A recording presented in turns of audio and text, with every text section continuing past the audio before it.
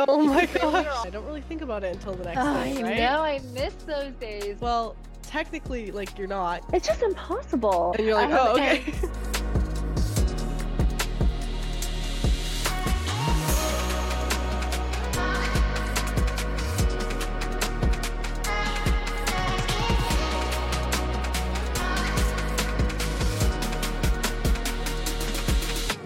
It's time to get loud. Welcome back to Loud Talk with Lavi, a podcast where we break down the walls of beauty standards one flaw at a time. And today I have such a special guest, Connie Lowe. Thank you so much for joining me, the co-founder of Three Shifts Beauty. It is such an honor and pleasure to have you on the podcast. Thank you for being here.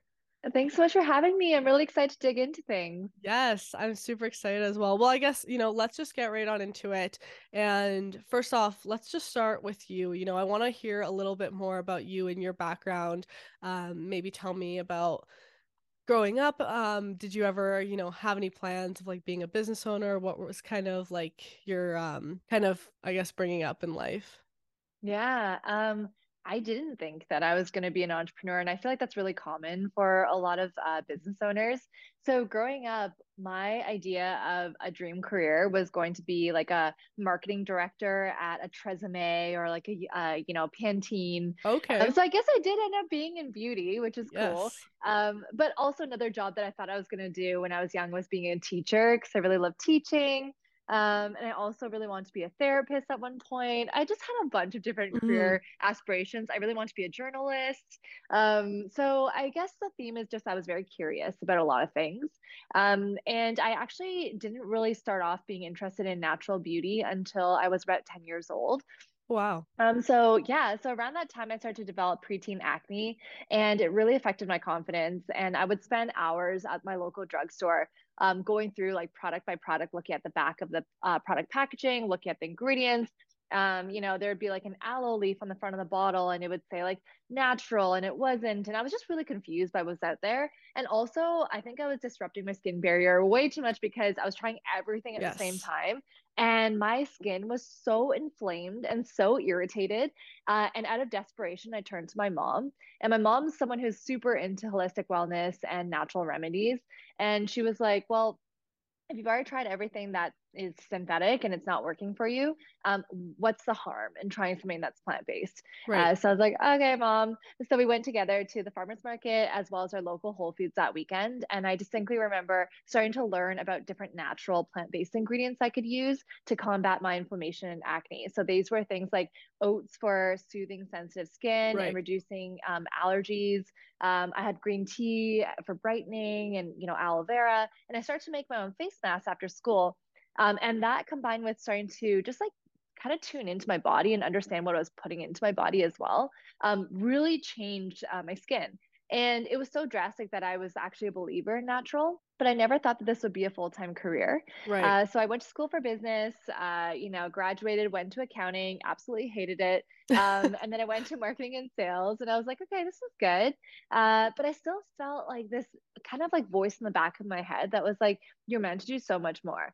Okay. And throughout high school, university, I started to do my own student-run businesses. So I knew that I had what it took, but I just never had an idea that resonated with me enough to be like, okay, I should quit my job and do this full time. And that all changed when I met my co-founder, Laura. So Laura went to school for chemical engineering and she was starting to make a natural skincare company.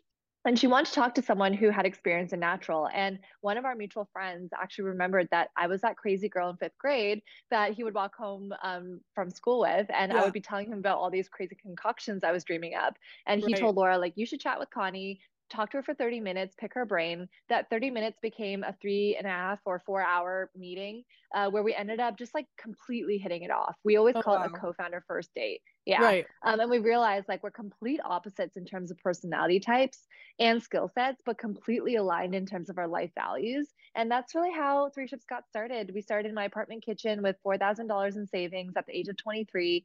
Everything was handmade for the first 2 years. And we were just really fueled by our mission, which was to completely change the natural beauty industry and make it one that was way more effective and affordable.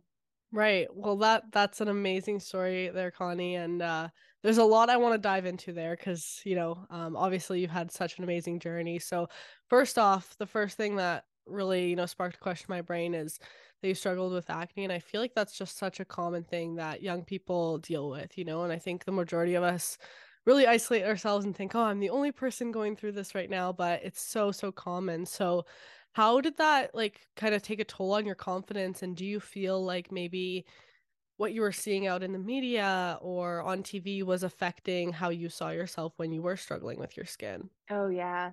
I mean, looking back, I remember, so I'm someone who likes to keep journals and diaries. I've been writing in a diary since I was in grade three. And That's I so was actually awesome. I know, right? And I'm so glad my mom and dad got me into this practice. But I was looking back at one of my old journal entries from when I was in like grade 6 or 7 recently.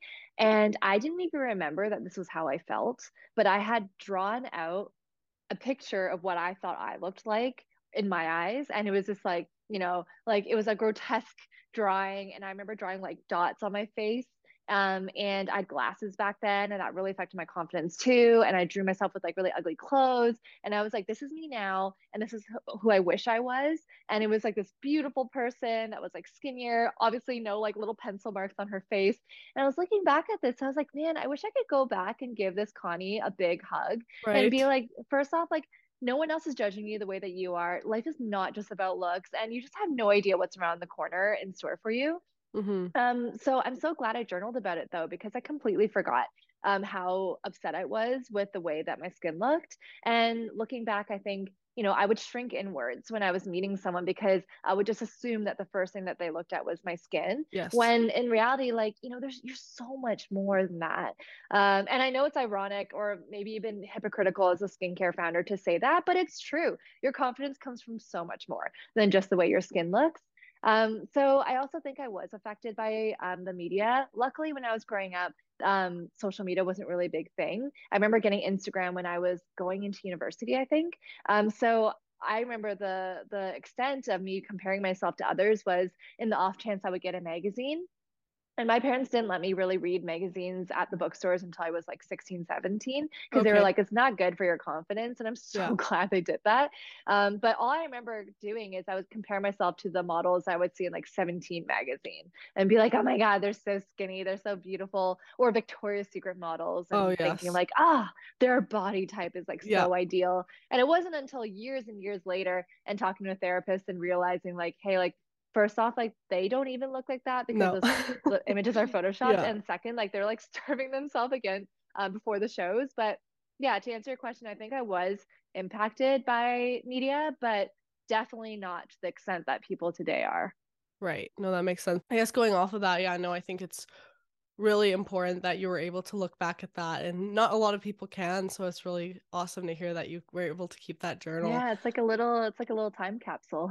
Exactly. No, that's so cool. And I guess the next point I wanted to dive into was kind of, that feeling of, when you experience being in school, studying business in school and just feeling that lack of like you need something more almost and that you have like a bigger purpose. And I think a lot of young people, especially in our generation, feel that way because we're so used to seeing like the older generations just like go to school, get a traditional job, and then that's just it. They have a good job and that's what they do every day, day in, day out. But I think a lot of us now in this coming generation do struggle with that of feeling like, is this it? Like, is there not more to my purpose than just like getting a degree and going into a job? So I think that's a really interesting point you bring up there. So, Yeah. And I also see it both ways too, because I do agree, like a lot of the younger generation yeah, is always asking themselves, like, what's my purpose? What's my purpose? And also a lot are talking about work-life balance and all that. But another interesting take on it that I've heard recently is, for those who I feel like entrepreneurship is really glamorized and there's so much that goes on behind the scenes that most people aren't aware of. And if most people knew what actually happened, they might not start their own company. And I think absolutely. another take on it is balance can also be working a 9 to 5 that you're pretty good with, that pays you pretty well. And then you have all this time for you to pursue passions, to have hobbies, to raise a family if that's important to you, to have time for friends, to work out. Like, I think a lot of people say your like job has to be your passion. And I actually disagree. And again, I know it might be like hypocritical coming from someone who is a founder and I love what I do, Yeah. but I just want to make sure that people who are listening don't feel pressure to start something because that's not what this is about. Like, as long as you're finding purpose and happiness in other areas in life, it doesn't mean that your career has to be that passion like 100% of the time. Absolutely. I totally agree with that because as someone who has a job that's more of that entrepreneurial, like work for themselves, like as a content creator, but at the same time, I also do work full time at a 9 to 5 as a project Right. engineer. So it's like I experience both things and a lot of people come to me and say, wow, like content creating, that's so amazing. Like you just like work when you want to. And obviously there's so many perks to it, right? And, I do run my own business and stuff, but at the end of the day, it does sometimes take over your life. So I don't think there's like a right or wrong way to do things or, saying 9 to 5s are awful and always just go to be like self-employed. But I think there's amazing things that come with both of them. The thing I love about my 9 to 5 is at the end of the day, I close my laptop and I don't really think about it until the Oh, next day, I right? know. I miss those days. My Yeah, co-founder Laura and I are always saying, like, oh, we'll be walking around outside maybe at 6 p.m. going to a meeting. We'll see everyone just like la di da going to get drinks. yeah. And we're like, we miss that a lot. Yeah, it's totally different. So there's so many benefits that come with both, things. It just really depends what you want to do. And I don't think that anyone who loves, their 9 to 5 schedule and having those free evenings and stuff should feel pressured to go into entrepreneurship. But it is also great to hear your perspective for those people who are in their 9 to 5 and they're like, I just wish I had something that was mine, or Right. something like that. So that's really interesting. And I do want to deep dive into the next kind of thing you brought up here, which was the way you and Laura started Three Ships. You mentioned you started out of your apartment, $4,000 in savings. What was that like then? And was there any fear associated with starting a company, or were you just more kind of taking it day by day? So when we started, we were both working our 9 to 5s. So we both worked in sales. Okay. And I think that kind of reduced some of the fear because we had a stable job on the side. Hmm. And then so what our days looked like is we'd work our 9 to 5s. Then on Mondays and Wednesdays, we would meet up in the evenings to make our products in my kitchen or work on our site and, those beginning day things like I remember we spent like a couple hours working on business cards. Like we had no idea what we were doing when we Yeah. started. And then on Saturdays and Sundays, we would go to the farmers market to sell our products and like meet customers in person. And that's kind of how we started. It was very bootstrapped. Like we'd make a couple, like maybe 10 or 20 products at a time. And then slowly things started to pick up. And then around a year and a half into the business is when we decided to quit and go full time. And Oh, wow. when you ask about fear, like, yeah, I think there's always fear when you put your name behind something. Like being a perfectionist, I was so scared of telling my friends and family that I was starting this because I was like, what are they going to say? They're going to judge me. If I post about it online, people are going to laugh at me. But Hmm. then there was this bigger part of me that was like, no, you are so capable. And if you never try, you'll never know. And I think that voice beat out my like scaredy cat side of me. And I'm so glad that I decided to push through with it. And I'm glad that we also did it scrappily because we only had $4,000 to work with. We had to be really intentional with where we were spending our money. And I Right. think that kind of forces you to be a really resourceful founder. And so I know a lot of the times we read in the media like, oh, this company raised like 5 million to start their company, or Hmm. like this company has 100 employees. And I think again, that's really overly glamorized. And for your listeners, like even if you're working 9 to 5 and you have a couple grand saved up, like you can absolutely do it, even with no connections and no funding, because we did it. And then I think like along the way, there was fear and then there still is fear. And there was a lot of imposter syndrome. And Right. something that I feel like I really suffered with in the beginning was imposter syndrome because I was just this 23-year-old that, again, had no beauty connections or experience. And I remember telling myself, one day when you're a couple years into the business, you won't have imposter syndrome anymore Hmm. because you'll have owned like these problems and you'll know how to tackle them. But what I've realized now, almost like 6, 7 years later, is it doesn't fully go away because once you figure out how to solve one problem, there's a whole new set of challenges that you've never encountered before. And Absolutely. that's why it's so important to find other ways to like boost yourself back up and recognize how good you are. So one thing that I do a lot is journaling, and it's not just journaling about like the hardships I'm going through, but it's also recognizing like, okay, what are three things that went pretty well today? And it could be Right. something really small as just like smiling at a stranger and holding a door open for them, or it could be something as big as landing Whole Foods. But it's like this track record that I keep for myself over the past few years of starting three ships that really helps me build my confidence. So I know I've kind of like rambled a little there, but I'm just like really passionate about helping people understand that imposter syndrome is what you make of it. And it's about having these tools in the back of your pocket for those down days that you have as a founder, which inevitably happen almost every day. Absolutely. And I think imposter syndrome honestly is one of those things people don't get loud enough about because it's such a like uncomfortable feeling. And I think all of us, feel it at one point, whether it's in our careers or at school or just even in relationships and family and friends, of just that feeling of like you don't know enough or you're not enough. It's a really weird Yeah, feeling. And I've definitely felt that a ton, especially not only just in the beauty industry and being a content creator, because every room you're in there's always someone with more followers than you, right? So you right. feel like, am I even supposed to be here, right? But especially, you know working in like the engineering industry, especially as a woman in STEM, I get that so often because I'm like, I don't know what I'm doing here, right? Like these some of these guys have been in this field for 40 plus years, but what I've learned so much is that, like, what you said there, even over time, no one kind of fully gets rid of that imposter syndrome. They might develop a bit more confidence and comfortability in their work, but there's still going to be holes where you're like, I don't really know that much about this, or, do I really feel qualified enough to do this work? But I think that's such a common feeling. And I love those points you brought up about journaling and reflecting back on that, because obviously with the theme of this podcast, it's all about like making you feel a bit more confident in yourself. And I think doing that reflection is really important to kind of Yeah.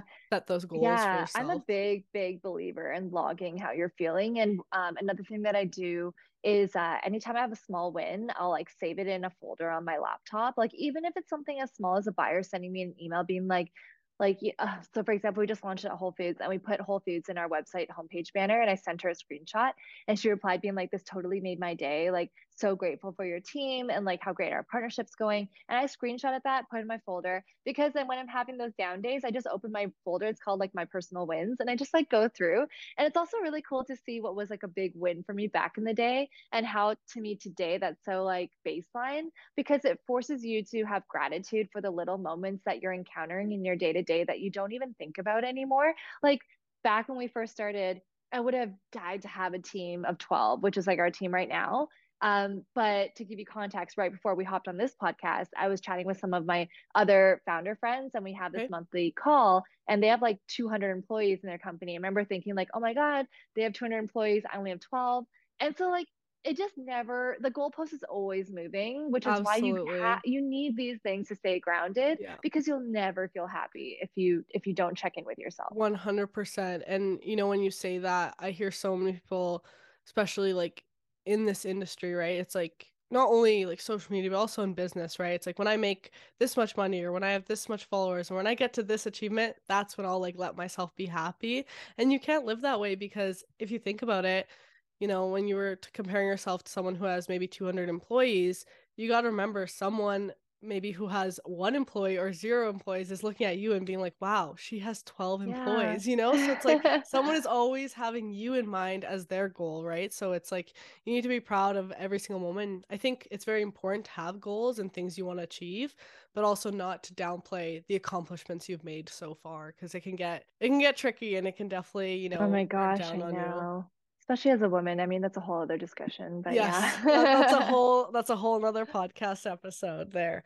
I guess back to starting the business there, with those limited funds you mentioned, I think it's so important and so inspiring to anyone listening to show that you can really start, from the ground up. And I think so many people that I've interacted with or see online, have these big dreams and they always say, I wish I could like make this happen, but I just don't have the resources or I don't have the time or I don't have the money, right? And I think it's important to really prove to people that as long as you dedicate, the small time or the small amount of money you do have to start something, and you have that passion for it, you can really make it work. So, like you mentioned, you guys set out those 2 days a week where you would always meet and stay consistent to it. And you didn't have millions of dollars raised for to back the company up, but you built it from there and still made something out of it. So, do you have any advice, even further than what you already just provided through your example there, for any, aspiring entrepreneurs who just need that a bit more like push of motivation to really just get started on their Yeah. goals? I mean, I one of my favorite quotes is like you make time for what's important to you. I mean, you hear it a Absolutely. lot with like fitness, right? Like if Yes. you say you want to get fit or whatever, you care about your health, but you're not making the time to do your daily workout or, it's not really important. And similarly, that's how Laura and I approached our business. Um, when we first started, there was a lot of sacrifice, and I think a lot of people don't see that. Like, I remember when we first started, it was the first really beautiful day in the summer, back when we were still hand making products. And Laura and I had to stay inside all day making our first like large order for 1,000 units for a PO. We were like, oh my gosh, this is massive. And all my friends and all of her friends were out on the patios being like, hey, come join us. It was so tempting. My friends had even been on a patio that was right down the street from where we were making Oh my products. gosh. And Laura and I were looking out the window, being like, like looking at the sun and be like, this looks so nice while listening to our How I Built This podcast and like pressing our makeup wipes by hand. And that's just like one small example of countless, like hundreds of times that we've had to make sacrifice. So, first advice for your listeners, if you really want to do something, like quit the excuses. And I know like a lot of people might say like, yeah, well, it's easy for you to say, you were like, I was born in Toronto, I already have a leg up over a lot of other people that are thinking of starting something. But if you're constantly going to be like comparing yourself to people that are ahead of you, I just feel, that's not like a positive mindset to have with No. starting something. Like just take ownership. Like I'm a really big believer in taking full ownership of your life. Yeah, So if you really want to do something, then go all in. Like don't like half-ass it. That's my absolutely. first piece of advice. Second thing is with comparison. Comparison is something I really struggled with when I first started. I would always compare myself to people that were ahead of me in their startup careers. Then once I quit my full-time job to do 3 shifts, I started to compare myself with my peers from work, like my 9 to 5 that were starting to advance up the corporate ladder and being like, oh, like I'm not making any salary. Or I would compare myself to brands that were like 3 years ahead of me. And so something that Laura and I did that really helped to put things into context was we looked at a brand that we thought was crushing it within the beauty space.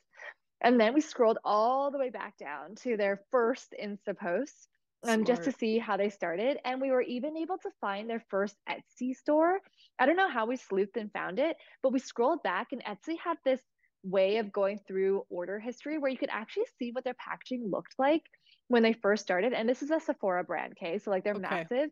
And when they first started, they were brown craft paper, handmade, and it just really put things into context for us to be like, wow, that's how they started it. And like we think that they're like the A+ brand, but at one point they were the brand that was just starting out. So that also Exactly. helped a lot with the comparison mindset. Another thing to help out with new entrepreneurs is knowing that it's okay to ask for help. I feel like a lot of us think that we should know everything, or because resources are so readily available online, like, and everything's so easy to find on Google, like we should be able to do it ourselves. And I think that's something that Laura and I really had to get over. And luckily, we both have really thick skin. So we asked our network for help. We would ask people, like, do you happen to know a lawyer who can give us free advice? Do you happen to know like a packaging consultant who can give us Mm. free advice? Because we only had $4,000. So Yeah. we just really had to be mindful of where that went. Another thing is also for new entrepreneurs, something that Laura and I are really passionate about is being an expert in sales. Okay. So if some of your listeners are even in high school or university and you haven't even started a full-time job yet, I think getting some sales experience is crucial. So like I worked at Club Monaco before and then I went to sales full time. Similarly, Laura also worked in sales, and it just teaches you to negotiate, have really thick skin, and as a founder, you're constantly selling, like whether you're selling your product or your service or selling the vision of your company to future investors or employees, even like selling on a day to day, my mission to myself, because as an entrepreneur, there's so many ups and downs, and you have to kind of be selling yourself your dream because Yes. you're the only one who can push yourself forward. So sales is also a critical skill that I always tell young entrepreneurs to focus on. And the last tip I have before we move on is if some of your listeners are starting a company with very little budget, I recommend looking into government grants as well as some accelerators or grants from your university or college. So when Laura and I first started, our first funding was $10,000 that we secured through competing in an accelerator that was part of Queen's University, which is my alumni school. So we won a pitch competition, and with that $10,000, we went to a trade show in LA that we wouldn't have been able to afford, and that's how we first met the Whole Foods buyer. And now we're in all Whole Foods in North America. So it's like little things like that that Yes. really add up. So say yes to every opportunity, pitch as much as you can. Hmm. And I mean, pitching on Dragon's Den is, I know, something that we want to chat about. So like, get yourself out there as much as possible because you never know what can happen.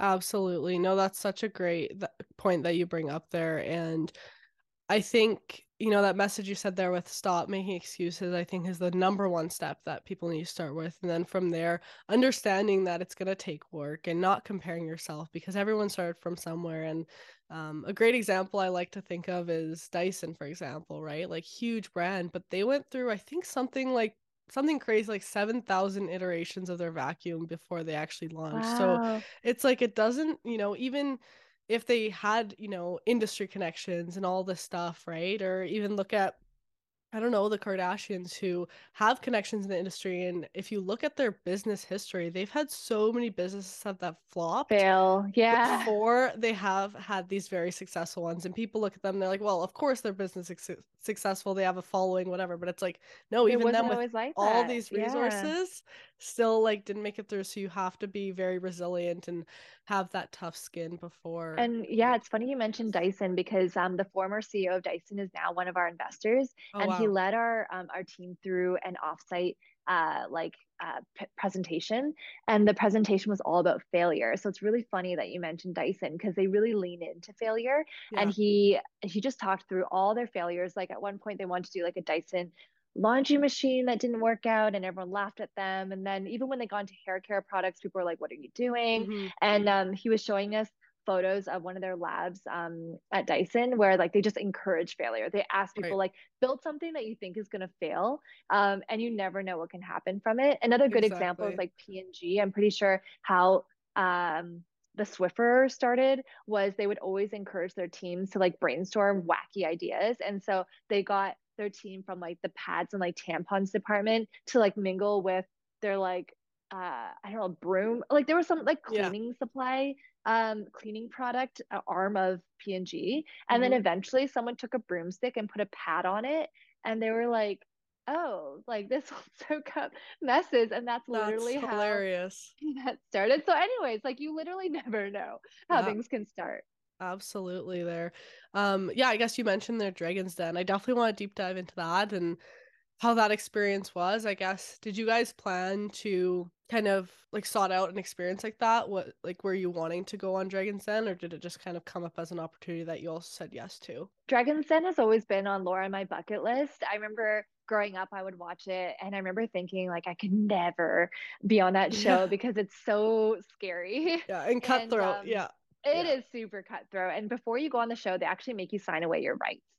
So they make you sign a contract that says we reserve the right to embarrass you and make it seem like certain things happened when they didn't, just like reality Yeah. TV, because it is reality TV. And so signing that and being like, okay, we're just about to head into the den with a smile on our faces, that was a little daunting. But we always knew we wanted to be on it because we knew that it's such a great propeller for brand awareness across Canada. Absolutely. So, the way that the process works for those that are listening is you first start off with an audition process. So, that's usually in February of each year. And the producers of the show will come to Toronto, usually, or across Canada. And you'll just go up one by one and you'll pitch your business. And then you don't really hear back for a couple of months. And then after that, you'll find out if you got a chance to pitch in the den or if they respectfully declined. Right. So I think in July we found out that we were going to be pitching in the den. Keep in mind, we this was during COVID. This was 2020 when we found out all of this. So the whole world was in disarray. And also, my co-founder had just found out that she was diagnosed with a brain tumor. So we can get into Right. that. So things are very up in the air. So we went to the den. And to prep for going into the den, we talked to probably 5 or 6 brands that had been on Dragon's Den in advance to get their advice. And a consistent piece of advice that we heard is just make sure you're smiling the entire time because they can cut and splice clips to make it seem like, maybe you were looking upset at one clip and they're going to cut that clip to make it seem like you're reacting negatively to a dragon saying they're not into the deal, when Right. in fact that didn't happen. So Laura and I just smiled the whole time just in case. That's like a number one piece of advice, actually, which is pretty tactical and easy to do. Mm-hmm. Another thing that a lot of people don't realize is that you're actually in the den for close to an hour, Oh, even though the wow. clips are cut down to a 5 or 6 minute Yes. segment. So that's another whole reason to really smile the whole time. Another Your thing cheeks is, must have been like so oh sore. yeah, they were like up there in Just so much permanently. pain. Perma smile. Yeah. Another thing is also to just think about the fact that it's reality TV. So you have to make your pitch seem really enticing. Like we didn't, we knew our products were great, yada, yada, yada. But we were thinking, like, what is going to be a really show worthy angle? So we Mm-hmm. leaned into, like, oh, we started with only $4,000. The week before the COVID lockdown, Laura went through a 10-hour brain surgery. It was just the two of us in the business, and then we scaled the business to a couple mil in like a couple of years. Like, so just whatever you think will be like exciting for them. Yes. We use really big props. So just make it really eye catching. And then the day of the taping, actually, we realized that hair and makeup was canceled that morning because of COVID. So the night before, Laura and I had to run to our local Shoppers Drug Mart, buy all the waterproof makeup that we could find, and figure out TV makeup before we hopped into the den. So, like, you just have to go with the punches. And when you're actually in the den, there are so many cameras everywhere. It's like there's cameras at every hole in the wall, there's lights everywhere. So you just have to let that not phase you. Yes. And actually, what I would say about the dragons is they're actually really nice. So when you go into the den, you walk in and then the producers say cut. And that's all you do. You literally walk in, you say hello, dragons, and they say cut. And then you're like, okay. And then you go back and film it again because they need to have 2 clips of you walking into the den just in case one wasn't good. So I Right. remember when Laura and I walked in, we were so nervous leading into it. We walked in, I almost slipped in my heels. Oh And no. then and then they said cut, and Laura and I were awkwardly smiling, and I think one of the dragons like winked at us, being like, "You got this."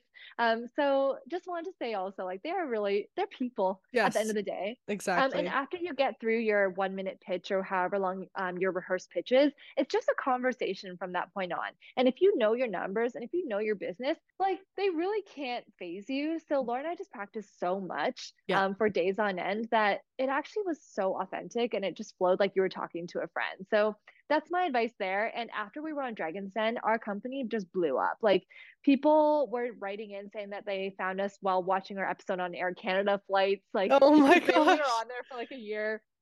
Actually, at one point, one of our team members was sitting next to someone Hmm. on a flight, and she saw that he was watching us, and she was taking a video, be like, "Oh my God, it's us!" Wow.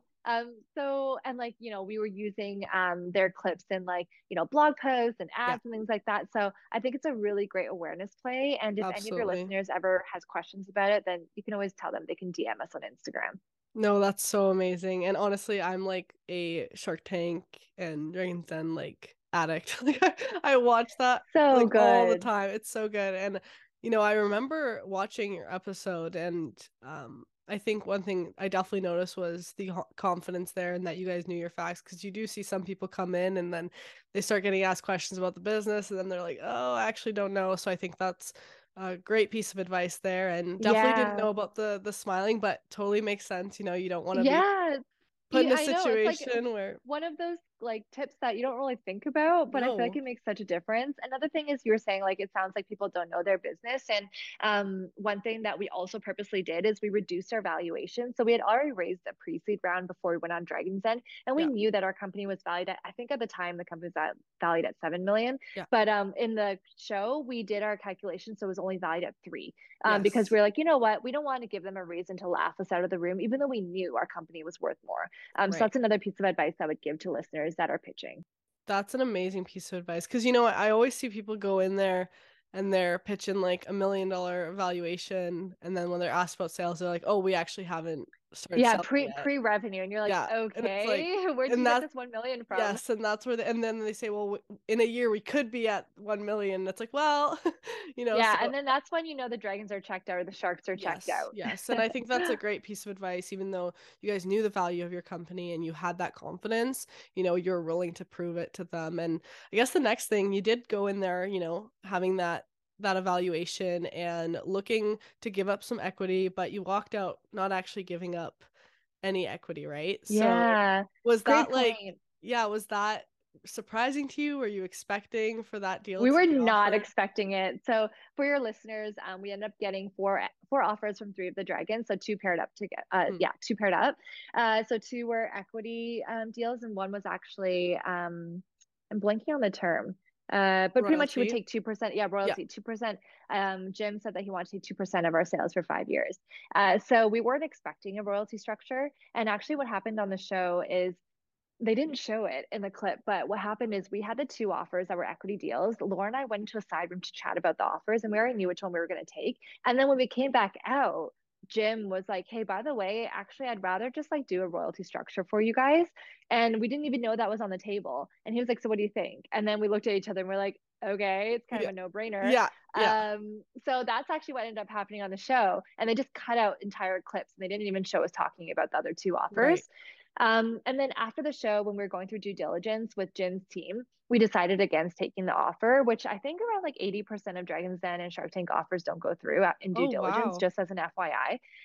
Because we were looking over the offer with some of our investors, and our investors made a really good point. They were like, you know what, even though on surface or face level, it seems like a good deal.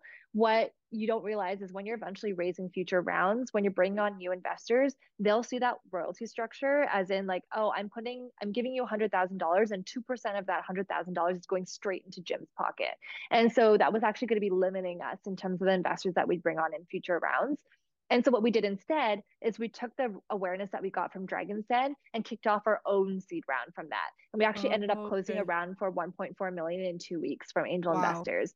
And then we ended up telling Jim's team, like, respectfully, like, we're going to have to turn down this offer. Yes. And, we managed the relationship really well, like, never burn bridges. And it's funny Hmm. because I actually saw Jim at Soho House in Toronto a few months ago. And I approached him and his wife who were eating breakfast. And I was like, just wanted to say, like, being on Dragon's Den completely changed our business. Thank you Yes. so much for the opportunity. And they actually remembered us. And they're like, oh, like, we're so happy to hear you're doing well.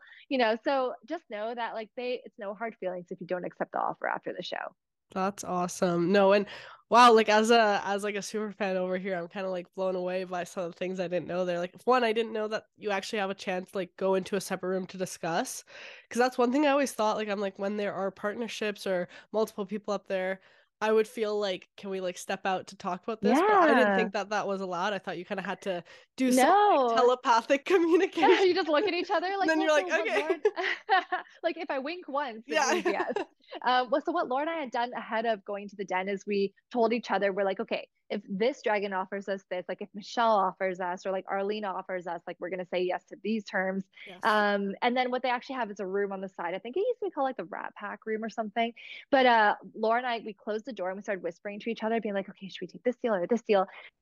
And then we heard this like disembodied voice coming from the wall being like, talk louder. And we turn around and there's actually a camera that's fit through a hole in the wall. And there's this cameraman there. And he's like, you need to talk louder because we need to be able to pick up what you guys are discussing. And Laura Right. and I were like, well, we don't want the dragons to hear us. And he was like, no, like these walls are soundproof, Right. but we need to hear for For the TV. TV, yeah. And so it's funny. So then we had to like repeat our conversation. And same thing happened when we stepped out of that room and we were debating on the deals. We were like, we looked at each other really quick and we're like, okay, Jim, we'll take your deal. And then they stopped us and the producers were like, can you just spend a little longer looking at each other, like pretending like you're debating it? And we're like, okay. So then that's why you see us like look at each other for a few minutes, smiling awkwardly. And we're like, okay, Jim, we'll take your deal. So yeah, there's just, it's TV. Yeah. And yeah, so I hope that gives like your audience a little more perspective into what actually happens. Wow. But it was just such a fun experience. And also, final thing I'll say about Dragon's Den is you actually don't know if you're gonna be on air, even if you go into the den. Right. So I think it was about 80 companies that ended up making it past auditions. 2,000 were on, in the auditions. 80 people, 80 companies got through to pitch in the den, and I Hmm. think like around 50 or half of those companies ended Wow. up making it onto season 15. So, and you don't actually know until a week before your episode airs. So the whole time we filmed it from July until October, we didn't know if we were going to make it. And then a week Yes. before, they were like, "Hey, by the way, next week your episode's airing." And you're like, Um, oh, and okay. and we didn't know how they were going to cut and splice the Hmm. episode either. So the first time watching the episode live with the entire country was the first time Laura and I had seen the episode.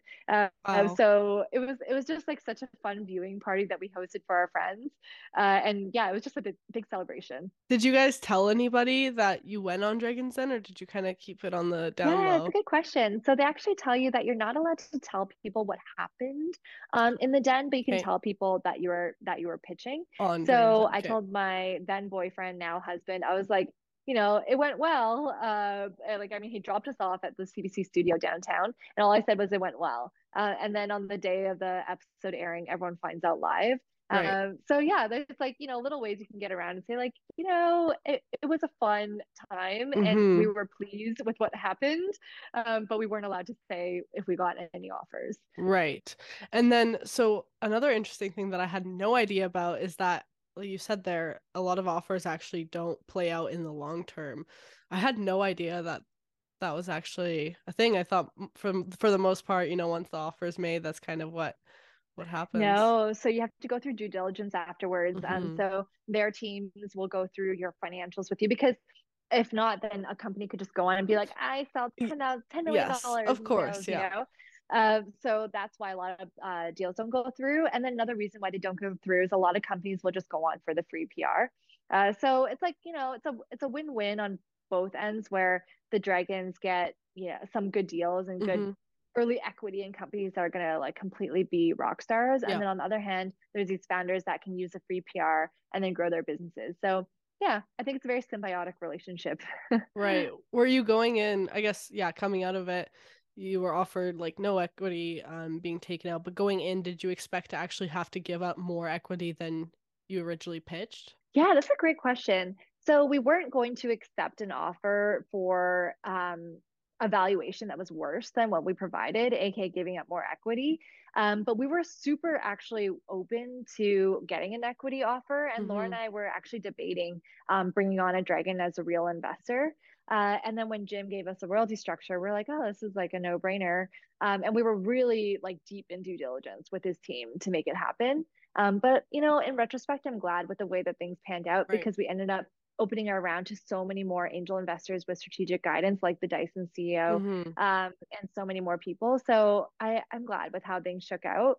But yeah, it was such a fun experience, and I'm so grateful that I was able to cross that off the bucket list. Right, right. No, that's so awesome. And wow, that's so much right there that I had no idea. As like a super fan of these shows, you just get the inside scoop, and I'm sure that was really interesting for anyone listening Yeah. as well. So, okay, I want to kind of switch gears here. I want to ask you a little bit about your thoughts about like the current beauty industry and with that as well as like the current beauty standards as well. What your thoughts are on it. Yeah, it's such a complicated question to break down. Like on one hand, I feel that the beauty industry has become really inclusive or a lot more inclusive, a lot more Right. diversity. There's Mm-hmm. less ageism. You're seeing older models and products for people who are older and celebrating like all different ethnicities.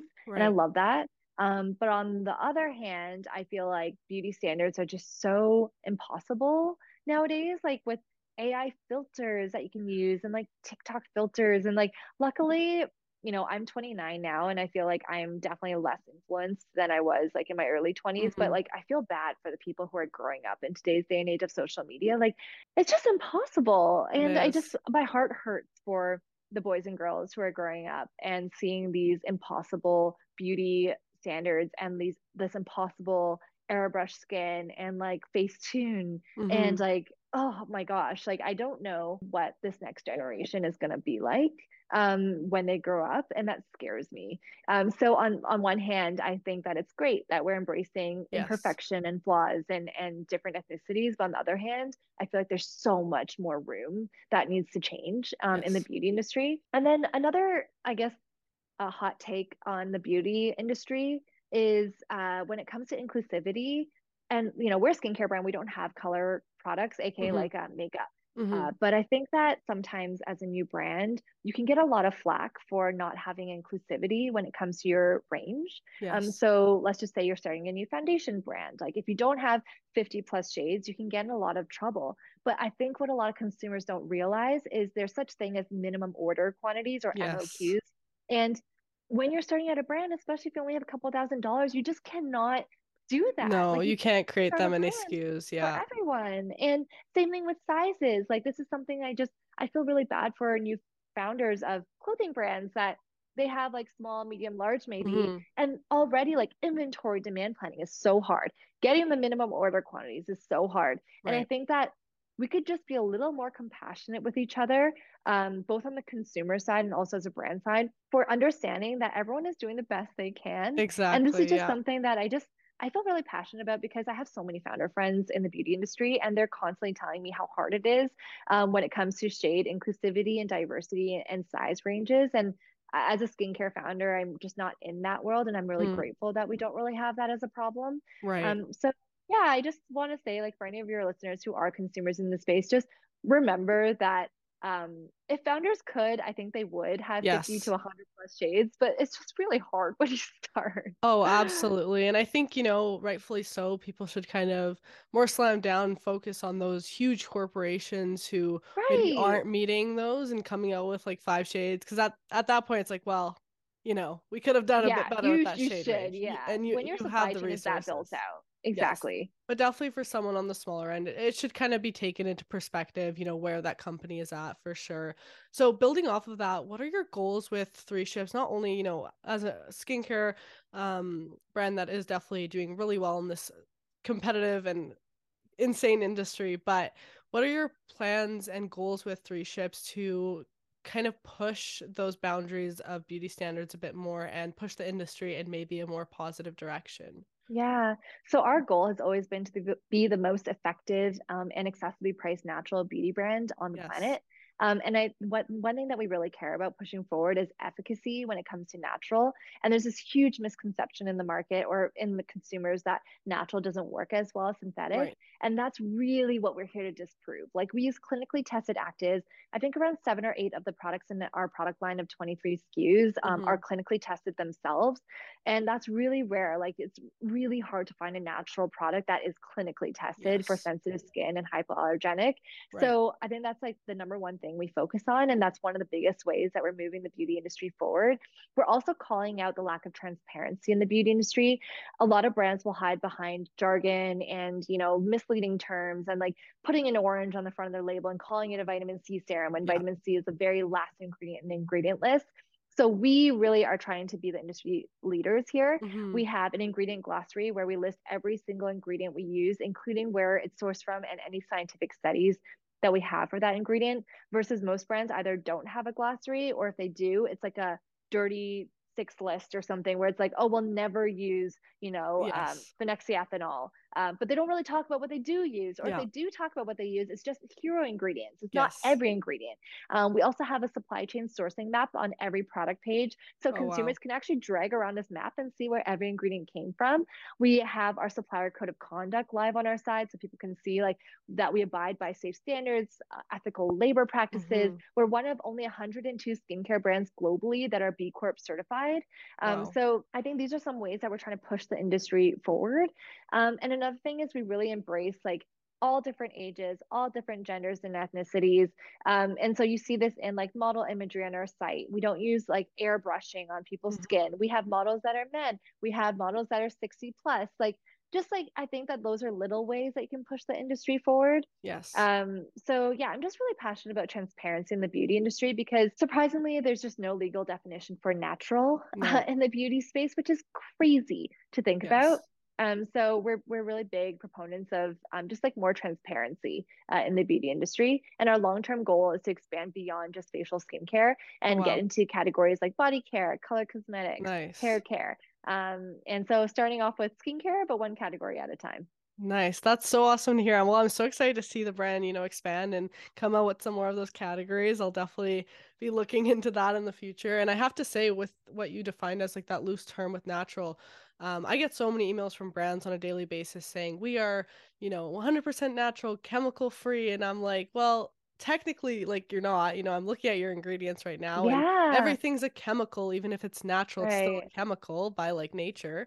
And when you guys emailed me at first, like years ago, I just saw like natural, and usually it's very like loose terms, so I kind of skimmed over it. But then when I did look into the brand, I'm like, oh, like, these products, yes, they're natural ingredients, but they're also effective at the same time. So that definitely made your brand stand out to me versus all the other Yeah. thousands I come across that are just pushing natural and clean when there's no real definition And that's behind why it. we define natural as being 100% plant and mineral derived. Yes. So then that way, because I feel like there's some people that think there's some definitions of natural where it's in its purest state, like you can't even alter it. But for us, we actually think that some ingredients work better when you Yes. actually process them. So that's why we make it really clear what our Mm-hmm. standards are. And when you talk about efficacy, that's why we focus on the intersection of three main pillars. It's natural, effective, and affordable. And I think a Yes. lot of brands will focus on one or maybe two of them.